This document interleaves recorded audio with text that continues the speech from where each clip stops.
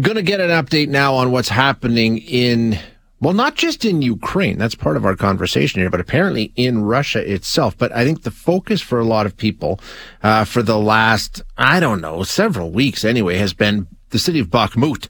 That seemed to have been the focal point for much of the fighting that was taking place. This morning, the leader of the Wagner Group, or the Wagner Group, or the Wagner Group, I've heard it pronounced many ways, said that 20,000 of his men have died in the fighting around Bakhmut in recent weeks. Putin says it's 6,000. He says it's 20,000. The latest reporting also claims that Ukraine made some gains on the edge of the city. Russia says, no, they didn't.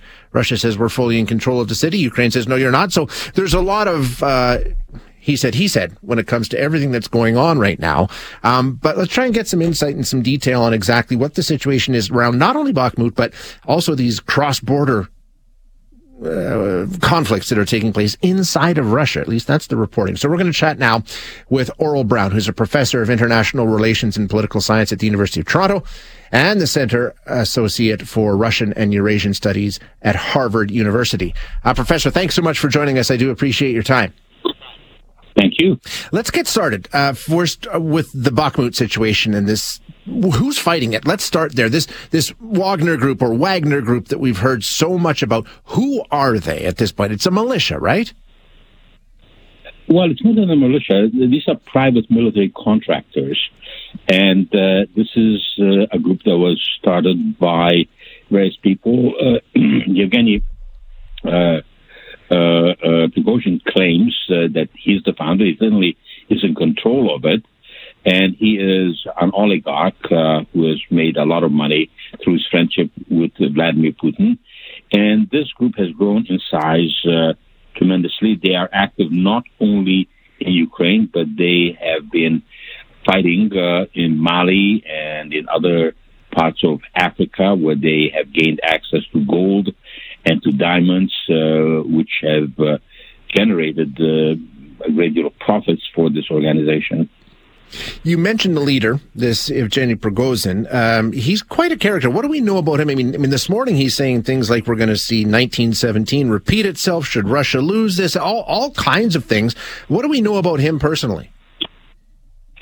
He is, in the kindest term, a very colorful person. Yeah. In reality, he's a very sordid character who has a long criminal background, who then became an entrepreneur and started selling goods in restaurants and catering, and then received large catering contracts from the Russian military, where he made many millions of dollars. He's very closely associated with Vladimir Putin, and he seems to enjoy getting publicity and poking at the Russian military, where he constantly rants about how inefficient they are, how they waste money and opportunity. He particularly seems to enjoy attacking the Minister of Defense, Shoigu, as well as the Chief of the General Staff, General Gerasimov. And he seems to do so far with impunity, which means that he has the protection of Vladimir Putin himself.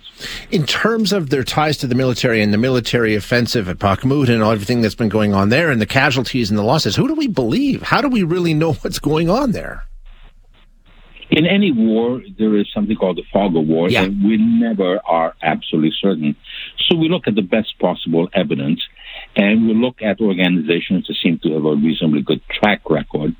So if we look at what is published by British intelligence and Western intelligence services, and reports from newspapers, which also have access to satellite imagery, it does seem that indeed around Bakhmut, the Russians have lost easily 20,000 dead and maybe 80,000 wounded. So the losses have been horrific. We do not know exactly what the Ukrainian losses are, but it seems that they were also very heavy, though probably not on the same scale as Russian losses, because especially in the case of the Wagner Group, they used their troops or contractors would be a more accurate way to describe him, as cannon fodder.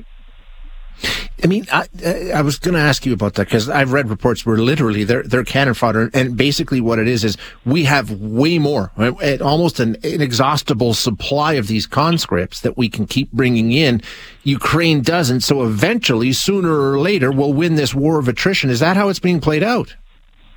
Well, this is the impression that Vladimir Putin tries to create. The time is on his hands, that Russia has a vastly larger population than Ukraine. Ukraine is led by, according to Vladimir Putin, a bunch of drug-addled neo-Nazis. Ukraine is not a real country. Ukrainians are not a real people, and Russia is entitled to rule over them. All of this is completely wrong historically and in every other possible way. But Vladimir Putin does not have an infinite supply of troops.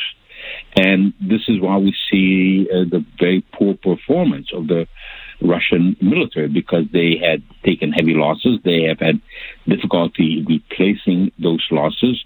The pervasive corruption throughout Russian society has also reached the military, and that corruption has made them very inefficient.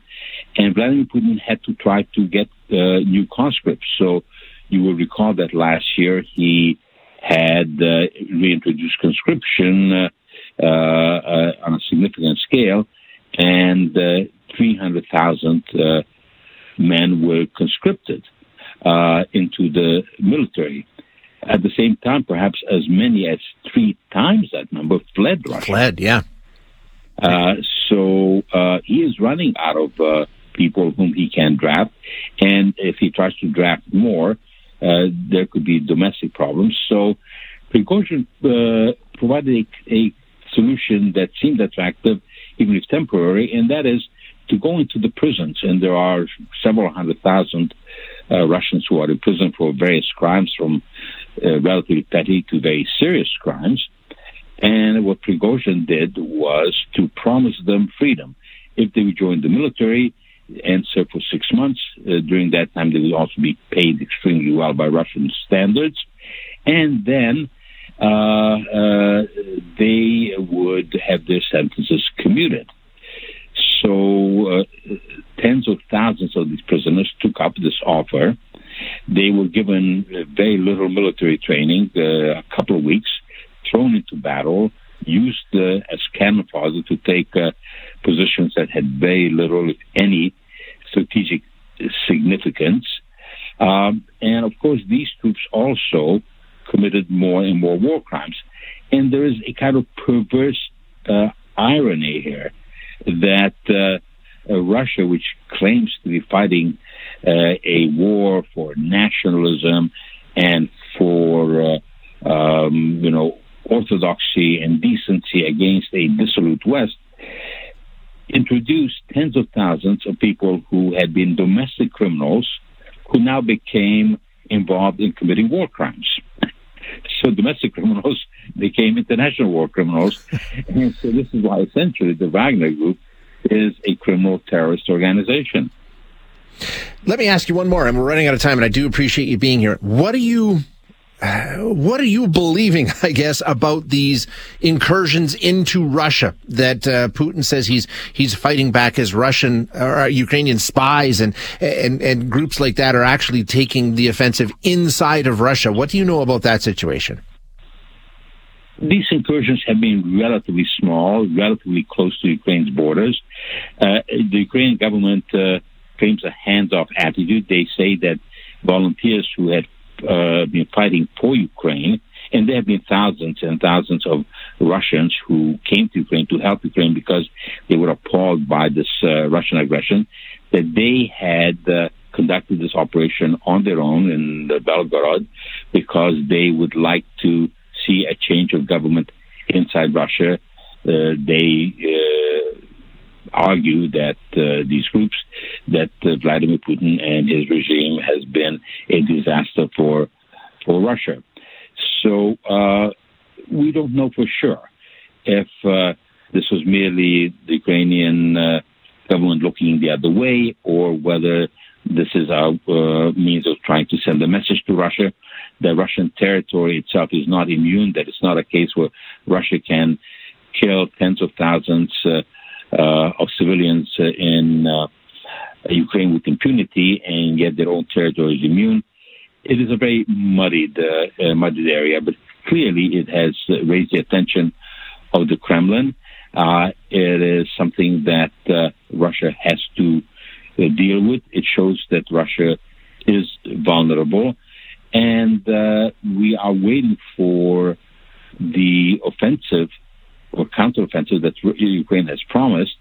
So you have all sorts of political jockeying, with each side trying to present the best possible image, and Russia tries to present itself as a victim.